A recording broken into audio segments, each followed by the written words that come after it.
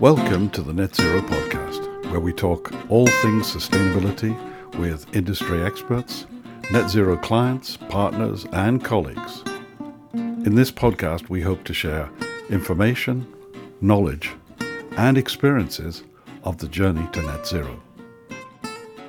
Hi, I'm Ilea Buffia from Evaluate Sustainability, and we're a climate tech company with the mission of transforming organisations for a zero carbon future. We do this by automating the carbon footprinting process, by connecting to their financial accounting software, so businesses' footprints, and all available other data sources, and then use advanced analytics to match reduction recommendations with the needs of that business that is best suited to help them move quickly on their path to net zero. And we're located in Australia. I'm in the capital of ACT, Canberra. We're proudly the first 100% renewable region in the Southern Hemisphere. So our government locally is doing a lot. Great to hear from Australia in this series of podcasts, because I'm sure that there must be different challenges that you're facing to those, for example, that we're facing in the Northern Hemisphere and particularly Western Europe. Can I just ask you probably the simple question to start with, which is, what are prompting Australian companies to start making their sustainability plans? I think business is sick of waiting for government. So we did have a new government appointed this year, and they've made some more ambitious targets, and we'll be sort of accelerating the process. But everyone was getting a bit frustrated and thought that the business case is really settled for action on climate change, and that they should get on with it. So taking responsibility for their emissions, and the market was sort of demanding transparency. So a lot of big companies and government, even in their procurement processes, are starting to ask for carbon data and expecting that of their suppliers and customers. And the other thing is we're going through a bit of a labour shortage in Australia. So it's very hard to get staff. Our unemployment rates are hovering around 3%. Top businesses are really struggling to retain and attract talent. And so they sort of see, a core ESG responsibility as part of something they need to do to maintain the engagement of the younger generation. Well, this seems to be mirrored by our own experience, which is roughly similar, that it's procurement has livened companies up because it's very difficult now to, go to investors, banks, etc., without having some formulation of a sustainability plan, whatever that is, whether that's part of an ESG or whatever. And so that's really interesting to find things are similar. And equally, the labour market, who'd have thought, is something where millennials in particular seem to be, our experience has been millennials are favouring sustainable companies versus maybe others. But if we're talking about the positive side, let's talk about the other side. What are the obstacles to people actually starting this journey, particularly from the company side? I think not knowing where to start. That's what we've heard from a lot of our clients. They've sort of gone searching, asking around their accountant or other advisors, and they're like, oh, well, no, that's too hard, and don't worry about it. And real sort of lack of knowledge on how easy and simple it can be. And then often they do go to sort of consultants that have been around a long time, and they have a 6-month wait, and then they're completely sort of unaffordable for a smaller business. So I think finding those places to go and knowing what's credible and reliable as well. And I think the new International Sustainability Standards Board standard that will be released next year will help with that as well, because it will be, something that everyone can point to say, here's the one standard, instead of the medley that we had before of all the different standards, to know which one you can trust. One of the things that we're finding in our discussions is that there is still a perception within some businesses that this is a one-off exercise, that somehow you can explain scope 1, scope 2, scope 3.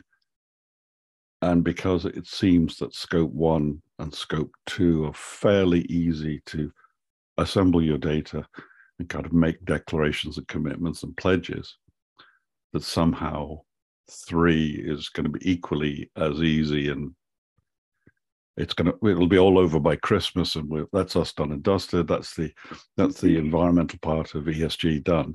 Is that the kind of perception that you've found yet? Not at all.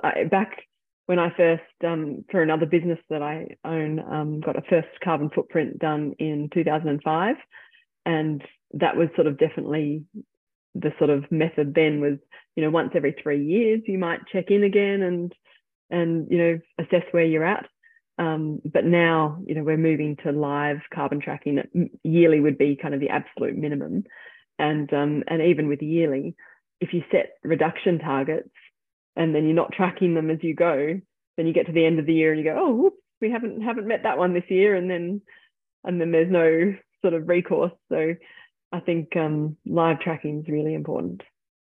In addition to live tracking, what other lessons are you learning as a company yourself in this evolving business area? I think trying to get consistency in the market and have that balance between what's right for different levels of company, like different sizes of company, and matching their requirements and what's material for them with the accuracy and the reasons behind reporting. So we're really trying to at Evaluate sort of balance that accuracy and ease of use to make it accessible for all sizes of company, because for the large top 500 companies in Australia who have mandatory reporting requirements, they might not be able to compromise on accuracy at all. They need exact figures for everything, at least for scope 1 and 2. But then, smaller companies, is it really worth going and figuring out how many litres of petrol that you've consumed, or is it better to just apply an average price for petrol at that time and convert it that way? So when you don't have the compliance, I think it's really important to look at what the purpose of it is and tracking the use. Yes, you might sacrifice a little bit of accuracy, but the ease of being able to report on it is sort of far outweighs that. And then if something's material for an organization, that's when we would sort of go, okay, well, this is something you need to dive in further. But I think it's constantly juggling that and balancing it between what's right for different sizes of companies. Looking forward, what do you think the future looks like for companies? As you say, they're moving much more towards doing a lot more almost real-time tracking. What's the future as you see it? Well, that's exciting. I see the future as everyone has carbon accounting as standard as financial accounting, and everyone knows what their emissions intensity is for their goods or service. So it could be, hours of professional services, and you can see if your expensive lawyer has twice the carbon footprint as your more frugal, sensible accountant, and the tin of tomatoes on the shelf compared to the one next to it, or compared to buying something fresh and from locally grown produce. So I think being able to factor that into decision making and have carbon incorporated in decision making is such a valuable tool, and I think we'll see that across the board. I think 10% of companies or so measure their carbon at the moment, and I think in the next couple of years that's going to be reversed, and it'll be 10% trying to catch up. And how do you see that happening? Because obviously, from our background, we share the fellow journey of being in software. Do you think the future is going to be much more software and AI integration into these kind of solutions? Yeah, definitely. I think there's always a need for consultants and people to support the process, but definitely the age of IoT and cloud computing, we have all that rich data available, and there'll be just more and more ways that we can utilize that data to drive action. So we're a part of a network called Climate Salad in Australia, and last year they had 100 companies, climate tech companies in Australia, and now they have 250. So the market is booming in terms of climate tech, and it's really exciting, and we sort of partner with quite a few of those companies to provide a richer service to clients and be able to use more data to drive action. So it's been great talking to you, and really interesting to get parts of the Australian market and particularly your state's mindset in all of this. Is there anything unique that you think you could share with us that illustrates where you're demonstrating thought leadership? Yeah, I think ACT's put a lot of resources into thought leadership, and they have a council of experts in the region. And one thing they've done is incorporate a social cost on carbon, and that sort of means they're factoring in carbon into all their decision making. And it doesn't necessarily mean they go and offset those, although they are 100% renewable, as I mentioned before. But they factor in a cost, and they've nominated $50 a tonne, and then they put that into a fund that then funds all the reduction opportunities that they can find. So they start factoring that in, and I think that's a really valuable approach for a company that doesn't necessarily want to achieve carbon neutrality and pay for carbon offsets. To be able to start factoring in carbon into all decision makings is really valuable. Thanks again for your time. It's really great to hear the stuff that you're doing and also the kind of challenges that you're facing.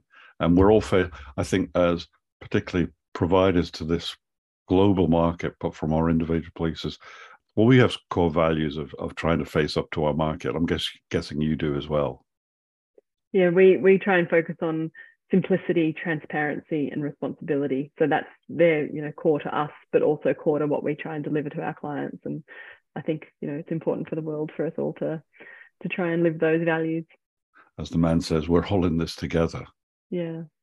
So thanks again for your time, Leah. That was really good Chris. to talk to you. And well, I'm sure we'll catch up in the future. Great to talk to you too, and thank you.